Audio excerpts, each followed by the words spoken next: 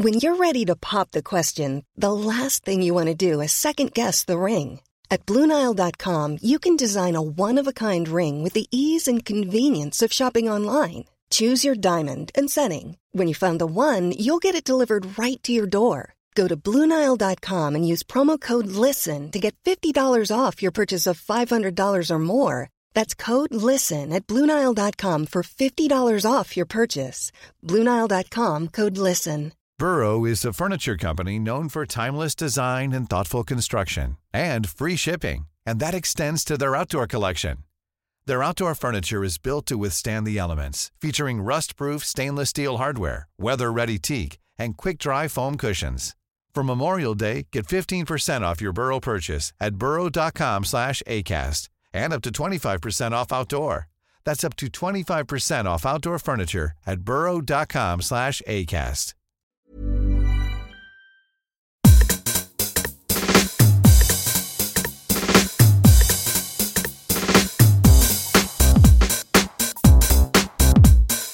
Hello, this is Eat, Sleep, Work, Repeat. I'm Bruce Daisley. It's a podcast about making work better. I've set up my microphone in a different room today, and just to give you sort of a peek behind the curtains, normally my microphone is buried into a cupboard full of coats, and that's because I once watched on a YouTube clip by, I think, the booth junkie Mike Delgado, and he said if you don't have a studio, then the best way to get some degree of sound insulation is to put your microphone in a wardrobe. And today I've got it on a table, so I do suspect it might not sound as good. Right, great new podcast today, and it's the first of 4 episodes about what's coming up next with work. Specifically, that question that pretty much everyone is asking: how can we make work feel like a community again? How can we build workplace cultures when we're not at work together? I was really fortunate to chat to my friend Gary, who runs a culture consultancy called Wonder last week, and he was describing something to me that he's running for one organisation that he works with that just sounded extraordinary. They were helping charities during the day. They were getting together. Everyone received mail out pack for them to do something collectively in the evening. Just a good reminder that we can do a lot of things, and we can put special things on, even when we're limited about what we can do. I've given Wonder the URL for Wonder in the top of the link. If you are interested in them, I'm just inspired by what they do. Over the next few weeks on the podcast, though, I'm going to be chatting to a lot of people whose job and responsibility is to build communities. And so as a consequence, are going to have the skills to help us understand how we can build communities at our work. I'm going to be chatting to Sarah Drinkwater, and she's like just about the most supreme community builder. She pretty much inspired this whole series of 4 episodes with her blog post about how every company should be seeking to hire a community manager. I'm going to be chatting to Abadesi Osunsade, who's just been hired as VP for Global Community and Belonging at Brandwatch, which is just a fabulous title. I've been really inspired by the work that Abadesi's doing for a global organisation from her laptop, from her apartment. I'm chatting to Gillian Richardson, who was the founder of the Joy List, which is like this mega successful way to get strangers together in New York. And as a consequence of that, she's really learned firsthand how you can build great communities. She's also the author of Unlonely Planet. And then I'm going to be chatting to Casper ter Kuile, who is a legend of community building himself, and he's got a fantastic new book, Rituals. Casper was one of the authors of a free PDF a couple of years ago called How We Gather, which has become sort of a massive phenomenon in the community organizations, really. So he's going to be talking about that. So today's first episode is with Sarah Drinkwater, the person who inspired me to do all of this. Sarah's just moved back from the US. When Google wanted to connect into the startup community, Sarah was one of the most important people. She led Google Campus in London. She's an angel investor at the investment fund Atomico. So she works building communities there now. She's just got an incredible track record Like I say, she was the person who inspired all of this with her original post on Medium. The interview's really wide-ranging. There's a lot of links that you might hear her mention and you might think, oh, that sounds interesting. And so I've gathered links to everything she said in there. So what you're going to find in these links, you're going to find discussions about QAnon. If you don't know about QAnon, there's some interesting things to listen to. Why? Because we're intrigued about this phenomenon, how QAnon, built utterly on demonstrable fallacy, has built this connection and community between individuals who largely felt, I think, ostracized and alienated and lonely. So QAnon tells us some really interesting things. On a more benign front, we talk about the Sunrise Movement, which is this Gen Z youth movement for the planet, which has sprung up in the last few years. If you watch the episode of Queer Eye, where there was a youth organizer, I think in Chicago, she was part of the Sunrise Movement. It's this phenomenon, self-organizing, ecological movement targeting young people. She talks about Rework, the book by Jason Fried, and he's co-author at Basecamp. She mentions the Intellect. I'll give you a link to that as well. So there's a whole load of stuff there. Probably one of the most explosive things for some of the people listening is that Sarah talks about this shocking and spiky idea. As she says it, HR has been captured. HR has fallen, and many workers don't regard HR as a safe custodian of company culture anymore. Spiky and provocative, and there'll definitely be some listeners who disagree with that. So we've got a great episode for you here, part of a series of 3 more to follow it. If you do enjoy this, do sign up for the newsletter, which you'll find at eatsleepworkrepeat.com. And of course, if you do love it, always share it. Here's Sarah Drinkwater. More than anything, I wanted to pick your brains really, because I've been sort of really curious whether there's an intersection between ideas of community and the way we need to reframe the way that we're thinking about work. So I want to go into that step by step. I get the sense in terms of, you did this really fascinating post on Medium in July. Get the sense that a lot of people who talk about community talk about companies curating communities of maybe their users or of the audience they're appealing to. Is that the way you saw it? So what is a community? And I guess would be the first step in that. Yeah, I think so. The reason that I wrote that post is, I've done all kinds of jobs in my life, whether it's been big tech, startups, journalism. I ran a theatre company, I ran a clothing shop, and I have this Twitter following that's kind of quite broad because of that. And I follow a lot of broad people too. And I kept observing that all of a sudden Silicon Valley VCs were bandying around this word, talking about like all the investment that we're going to make this year is going to be in community. But their definition of it tends to be quite narrow. It tends to be very much broadcast. Things like OnlyFans, I think is a great example of, or, broadcast, TikTok, Discord, where, I would argue that much on Discord aligns with what I call community. I guess my background, the way that I've always thought about community is groups coming together around a shared interest, either to discuss that interest, design a common action. Often communities are not things that can be monetized, right? If you think about, my mum was always really involved in Meals on Wheels in the area that we grew up in. That's where you get together and you deliver food to your needy neighbors that aren't able to get to the shops. It's a community of helpers serving a community of the needy.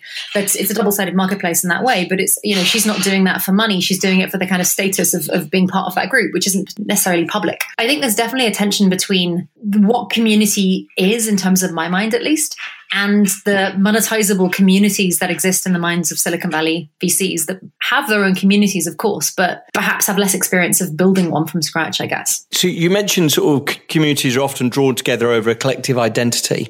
Are there any other things that strong communities exhibit? I think I'm just thinking back to communities I've been part of. Yeah, there's definitely this piece around shared identity. I think really strong communities have a couple of people that are almost self-elected as leaders. They very rarely have one person who's the leader. Great communities tend to have a tiered structure where you have a super users at the top that kind of set the tone and help role model behavior.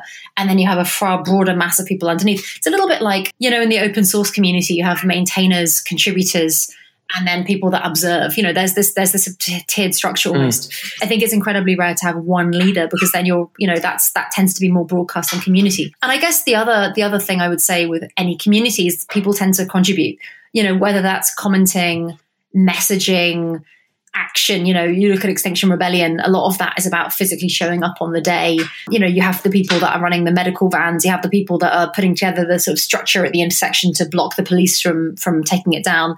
You know, people all have their part, but it ladders up to a whole together, and they all have this kind of very clear shared outcome of driving media attention around climate change. So tell me this. So one of the things that you said in your post is that you believe that more and more firms will be thinking about head of community. And you mentioned something in passing, which is that community is almost in opposition to scale. Yes.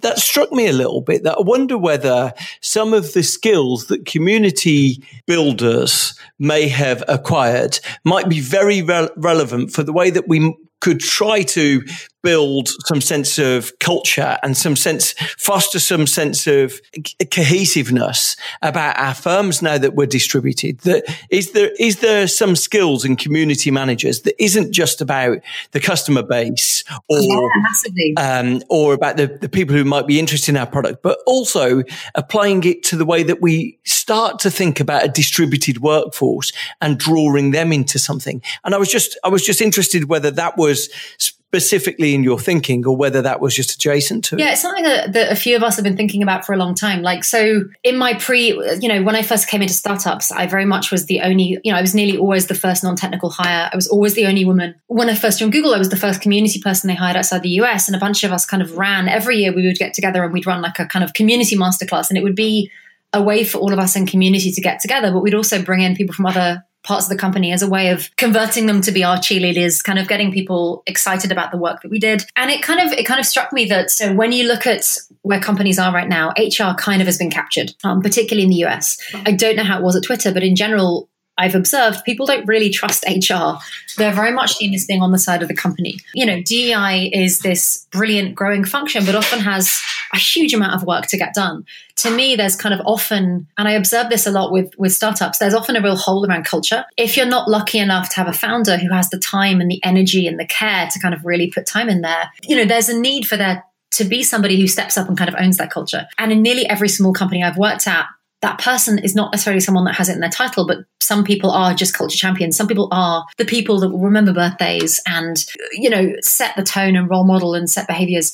Very often this person is someone charged with some kind of community, because the same skill set you can use with your customer base or the influence base or however you want to define the people that you're serving is also the person that can be very useful internally. But I think it's partly about seniority and vision. Funnily enough, that piece, I just wrote it because it's been a rant I've had in my head for ages. And I've had so many companies get in touch because of it. It's really resonated in a way that's kind of delighted and surprised me. But I did a conversation the other day with a bunch of community managers in the US, many of whom are at like Reddit and Comscore and these companies that are known for their community. And the main thing I heard in that conversation was people felt undervalued.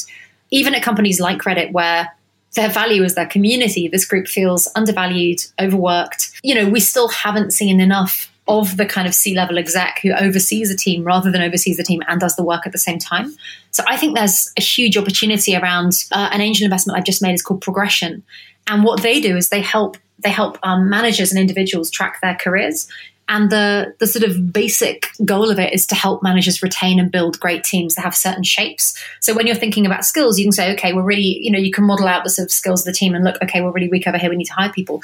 But behind that is really this piece around, okay, how does the employee feel they're being grown and looked after? How is there an open conversation around talent and growth? How is there a team conversation around vision and goals? Part of that was the realization that managers don't always have the space to kind of really be intentional about growth, certainly when they're at a startup and the growth is happening really fast. HR does not, so often they're charged with bringing people in and getting rid of people when things have gone wrong. And there was kind of this massive gap in the middle that I still think is really interesting. And I would love to find more companies to angel invest in that space, because if we're going to be remote working for the next year, and I think it depends on where you are in the world, how that will look. I think there are real opportunities there for companies to be thinking differently about how they engage their employees, how they co-create the company with them, how they think of their stakeholders as being the audiences they serve, their employees, the societies they're based in. I love that Mark Benioff definition of stakeholder capitalism, although I think given that Airbnb have just let their chief stakeholder officer go, I'm not sure of how that's surviving in the pandemic.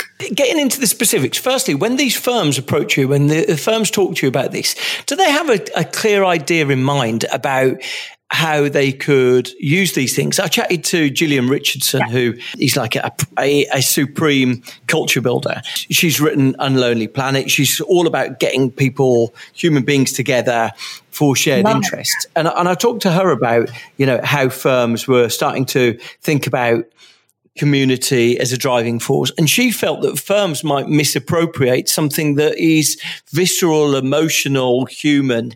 And so I'm just interested, when these firms are approaching you, do they have something in mind that they're thinking about using community to do with their employees? I would say that there's two types of approaches I've had so far. One has very much been from the kind of Silicon Valley VC audience who are like, how do we invest in communities? How do we do this with authenticity? I think the second group very much has been companies that either have a community function now they want to expand, or companies that are setting up a community function.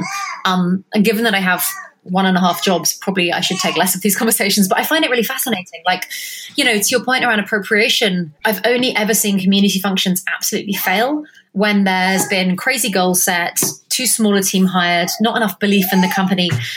Sorry, that's my little boy in the background.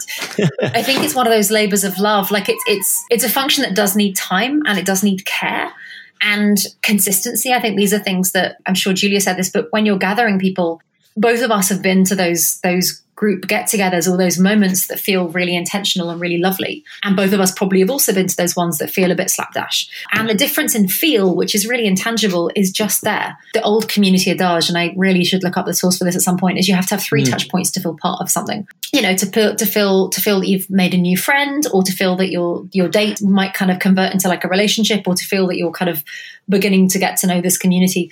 I think what's interesting about VCs is the investment community jumps around a lot, right? Their job is finding the next big thing. And that was part of the impetus for the post, is I worry that they're going to put loads of money into these companies that will try to build communities at VC scale with a lot of the conventional growth tactics VC have used, and it won't work. And they'll think, oh, that means communities aren't fundable. Absolutely not. Communities are massively fundable. It's just a matter of we've got to be very thoughtful about kind of scale, and we've got to be very thoughtful about timelines. And I think with the second, I think so many companies are having this moment right now where I just reread Rework from a few years back by the Basecamp guys, and I haven't read it in years. And so much of that book, I was like, God, so modern, like it felt very fresh. And it made me think about how when they released that in 2010, the idea of fully remote work was super radical. It felt kind of quite sacrilegious. And loads of companies since then have got on board with that, and they're distributed all around the world. But many companies just hadn't yet. We're at this moment right now where loads of companies are kind of having to at once steady the boat as they manage through a period of incredible uncertainty. They're having to work out how to keep the employees that they have happy. There are just all these massive crises happening at the same time. And I think, I don't know about your peer group, but a lot of my peer group have been asking themselves questions around, okay, who am I? What am I doing in the world? But, there's this, and maybe this is privilege, right? Because I'm aware that huge parts of the world are kind of losing jobs and struggling for bills. But those of us that are lucky to have work that's really meaningful to us, it's made the meaningfulness of that work or those interests really important. I don't know if you've seen this company called the Inter-Intellect, but it's quite interesting. It's a new startup founded by Anna Gatt that are in the middle of raising their investment round, if any investors will be listening to this. And their thing is that they believe that people need a post-academic, outside of work, intellectual life. Their whole thing is they run salons where you talk about an idea, and the groups that come are not necessarily... they're very much normal people. They're very much everyday people like you and I that have a particular... So, for example, I'm really interested in the history of magic. Super weird hobby, but it's really interesting. And I would love to be in a group conversation with people who also are interested in that for us to discuss it. And it's really interesting because a lot of the community that she's building, they're people who are just curious learners, very distinct day jobs, anything from like bus drivers to professors, to advertisers that want to have this thing that is not their day job.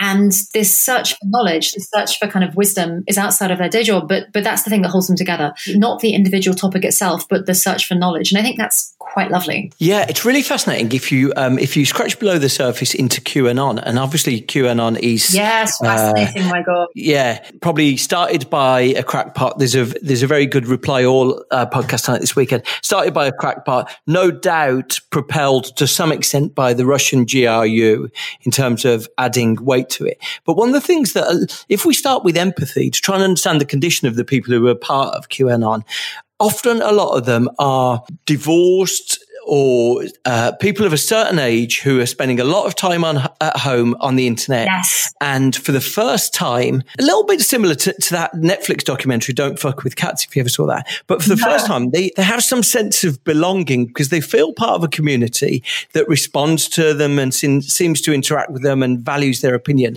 And there's really fascinating lessons that we can learn from QAnon, and we can learn from sort of these communities of interest. I'm really struck when you talk in your post, you talk about how scale is dehumanizing. I think a lot of firms exactly do that. They put almost Soviet style images on the wall. They try and make us gather around sort of these unifying thoughts. And it just struck me as I was thinking, when I read about companies like Automattic who gather their employees together every 13 weeks, every 12 weeks in normal times. And I thought, okay, I wonder if to any extent that's going to be more of a uniting force where, firms maybe get workers together once a month or once every 6 weeks. And so consequently bringing them together in anything that feels like an authentic sense probably could learn some really interesting lessons about these senses of community that, you will have tribes within your organization that people might be associated with, one or two different identity groups or community groups. And it just really struck me that the moment we're living through where people are feeling more disconnected and isolated than ever before, that community might be a really powerful, motivating force that sort of brings people together. That's what I drew from your thing. And I know you were talking more broadly about the communities that people have created on Twitch or created on other tech products, but that's what I drew for it, really.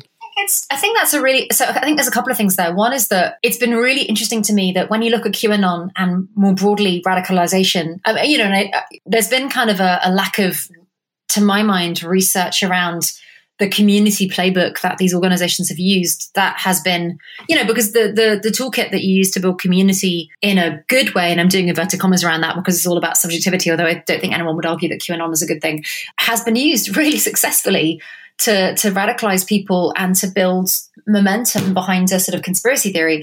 I think, we're absolutely at this moment where people are searching for spaces to belong. You look at a lot of what Trump has been using in the US around like text banking and rallies, and it's very much a movement building playbook. And I think movements and communities are slightly different in that way.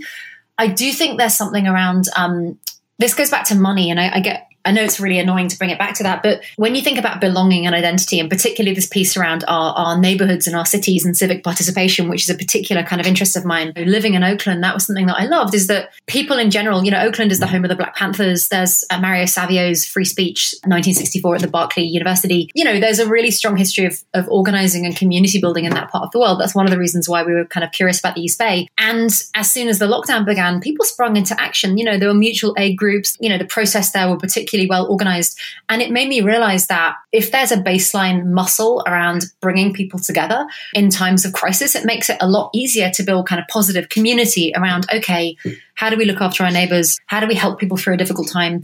And in the same way that you have QAnon kind of bubbling up on the internet, giving people that are feeling overlooked a sense of purpose, I almost wish there were more broader communities that emerge that have a stronger kind of neighborhood intent behind them. I think there's something there that I'm grasping for that I'm not quite getting. But you look at something like Extinction Rebellion, and it's super well organized. Like even despite the fact that it being on a bunch of their mailing lists and talking to a bunch of people in that group, the group that are involved are incredibly diverse. With a very shared vision and strong sense of purpose, very much as a community by anyone's definitions. I don't know. I've listened to a lot about QAnon because I'm fascinated, and my husband and I are fascinated by it. But I don't know what it feels like to be in those spaces. I'm guessing a sense of shared discovery, a sense of, there are people like me. You know what I mean? Absolutely. Absolutely. I mean, and sort of more benign, I think the Sunrise Movement in the US is really interesting as as a self-organizing community. And I connected with them last week to see if they had a UK chapter, and they don't. But the way that they immediately distributed their resources to me about how for me to build my own chapter, specifically in the US, it was really fascinating. They don't want to be the center of anything. They want to empower you to go on and do something. Love it. And it makes it gives everyone a sense, actually more than anything, a sense of autonomy, that they're not waiting for permission on their next act. They can do something. They can be an agent for change. Yeah. And I think this speaks to my day job, is that I'm quite interested in new forms of power, and in our lifetime, I think what's interesting about the US and the UK is we have these leaders in charge of our countries that are very much from old power, whether they're Eton or billionaire sons. And at the same time, particularly in the last year, there's been, in my day job, our whole interest is in helping tech workers step into their power collectively. It's not about any one leader emerging. It's far more about group leadership. And I think there's something really interesting around groups like Justice Democrats, the Sunshine Movement, where it's about decentralizing. It's about distributing resources really fast. We funded a lot of tech organizing groups in my day job that have exactly the same ethos around, we have one big common goal. Beneath that, we have many different goals. Here are the resources to get it done yourself. You don't need to ask us for any kind of permission. Use our name if it's helpful. If not, don't. And I think that speaks to, particularly if you look at like TikTok activism, which is super interesting. I think there's a lack of understanding of that shift. At the same time as old power is trying to hold on really hard, you also have a lot of new forms of collective soft power emerging that I don't think has really been understood yet. You look at this year and it's just been a series of kind of crazy power shifts that I can't get my head around because it's almost too much. But so much around shifting from solo leadership to collective leadership to decentralized leadership that I think is fascinating. More from my discussion with Sarah Drinkwater after this. Small details are big surfaces. Tight corners are odd shapes. Flat, rounded, textured, or tall. Whatever your next project, there's a spray paint pattern that's just right. Because Rust-Oleum's new Custom Spray 5-in-1 gives you control with 5 different spray patterns. So you can tackle nooks, crannies, edges, and curves without worrying about drips, runs, uneven coverage, or anything else. Custom Spray 5-in-1. Only from Rust-Oleum. This Mother's Day, celebrate the extraordinary women in your life with a heartfelt gift from Blue Nile. Whether it's for your mom, a mother figure, or yourself as a mom, find that perfect piece to express your love and appreciation. Explore Blue Nile's exquisite pearls and mesmerizing gemstones that she's sure to love. Enjoy fast shipping options like guaranteed free shipping and returns. Make this Mother's Day unforgettable with a piece from Blue Nile. Right now, get up to 50% off at BlueNile.com. That's BlueNile.com. Burrow is a furniture company known for timeless design and thoughtful construction, and free shipping, and that extends to their outdoor collection. Their outdoor furniture is built to withstand the elements, featuring rust-proof stainless steel hardware, weather-ready teak, and quick-dry foam cushions. For Memorial Day, get 15% off your Burrow purchase at burrow.com/ACAST and up to 25% off outdoor. That's up to 25% off outdoor furniture at burrow.com/ACAST. Now back to my discussion with Sarah Drinkwater. So as a final thought, if firms are sort of navigating this themselves, I'm really taken with your idea that people have recognized that HR has fallen and HR has fallen to the company. If firms, though, are thinking, right, we recognize now that we've got another year of our teams working remotely, then beyond that, what work looks like is certainly not. It's closer to what the Basecamp founders talked about in Rework, this mix of remote working and office-based working. It's going to be completely different. If firms are sitting there going, okay, well, maybe one solution to this is that we hire someone who starts building an in-house community or maybe a group of communities. Is that a good next step? Would you advise them against that? Or if they did that, what would be the brief that they gave to that person? I mean, I think the person has to be set up really well for success. I don't know if you know Abadesi Asanade, but she would be a great person to speak to for this podcast. Yeah, I do. She just joined Brandwatch as the VP of Community and Belonging, and I love that title because it explicitly says within her remit is DEI. Within her remit is kind of belonging, which very much is like, how do we set the intent and the tone of who we are? How do we make sure that that reflects the people that we're serving? You know, I think there's something about how senior this person is, who they report into. You know, if they report into HR, you know, you might face some of the challenges around trust in getting it done that I think others in this role have faced. You know, this role isn't marketing, it isn't policy, it isn't HR. And I do think there's a piece around HR should be just tasked with owning hiring people, and when things are broken down, I would really focus HR in that way. And I really think there's a space for someone to be thinking about community, belonging, intent. And this goes back to kind of values. I think this person ideally would work very closely with the exec team. You see this at board meetings where I guess all the boards I'm on are comparatively small companies, like 10, 15 employees. But there's still a real challenge. You know, often you have this visionary leader in charge who's so busy kind of dealing with customers, so busy hiring that they don't get enough time in front of the staff. So how does this person act as a conduit? How does this person pulse back up, pulse back down, make sure that values are kind of co-created and disseminated really well?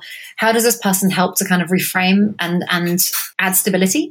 Because, you know, you have to assume in the next year, there's going to be an awful lot of people moving location. People may still move jobs. I've seen an awful lot more moving jobs than I would have assumed this year. I would have assumed that we'd all have hunkered down, but I've had loads of friends jobs, which I think speaks to the privilege of the groups that I'm in. But how does this person kind of really steady the boat in a time that feels really uncertain? Yeah, fascinating. Listen, I'm so thrilled to talk to you, and it's been a brilliant discussion. Thank you so much. Yeah. Thanks. It was really fun. No, it was really fun. And I keep meaning I will go back and read and listen to some of the other conversations you had, because I think there's something really interesting around how companies, like, if I'm understanding correctly, the audience for this very much is companies looking to kind of steady themselves in the next year. And I kind of love that. I think there's not enough good resources that exist for that group. Yeah, and very much. I think a lot of firms are going to be presented with this last quarter is going to be, I think, incredibly difficult.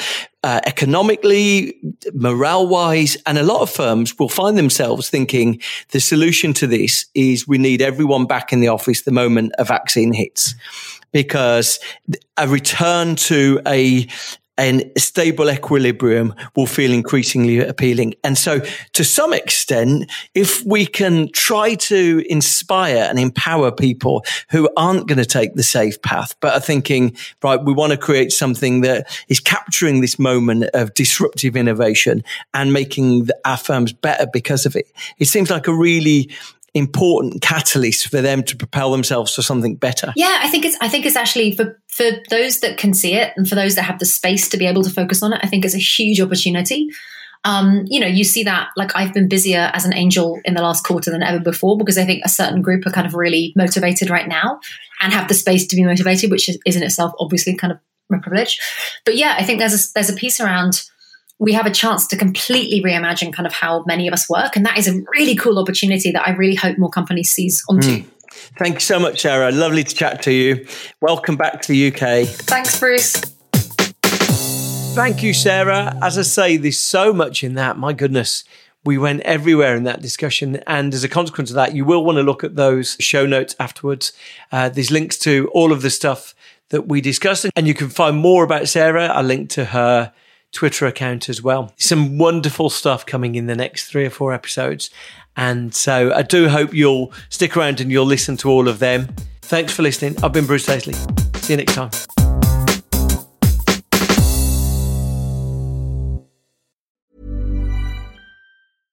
Flexibility is great. That's why there's yoga. Flexibility for your insurance coverage is great too. That's why there's United Healthcare Insurance Plans. Underwritten by Golden Rule Insurance Company, United Healthcare Insurance Plans offer flexible, budget-friendly coverage for medical, vision, dental, and more. One of these plans may be right for you if you're, say, between jobs, coming off your parents' plan, turning a side hustle into a full hustle, or even missed open enrollment. Want more flexibility? Find out more about United Healthcare Insurance Plans at uh1.com. Hey, it's Paige DeSorbo from Giggly Squad. High quality fashion without the price tag. Say hello to Quince. I'm snagging high-end essentials like cozy cashmere sweaters, sleek leather jackets, fine jewelry, and so much more. With Quince being 50 to 80% less than similar brands.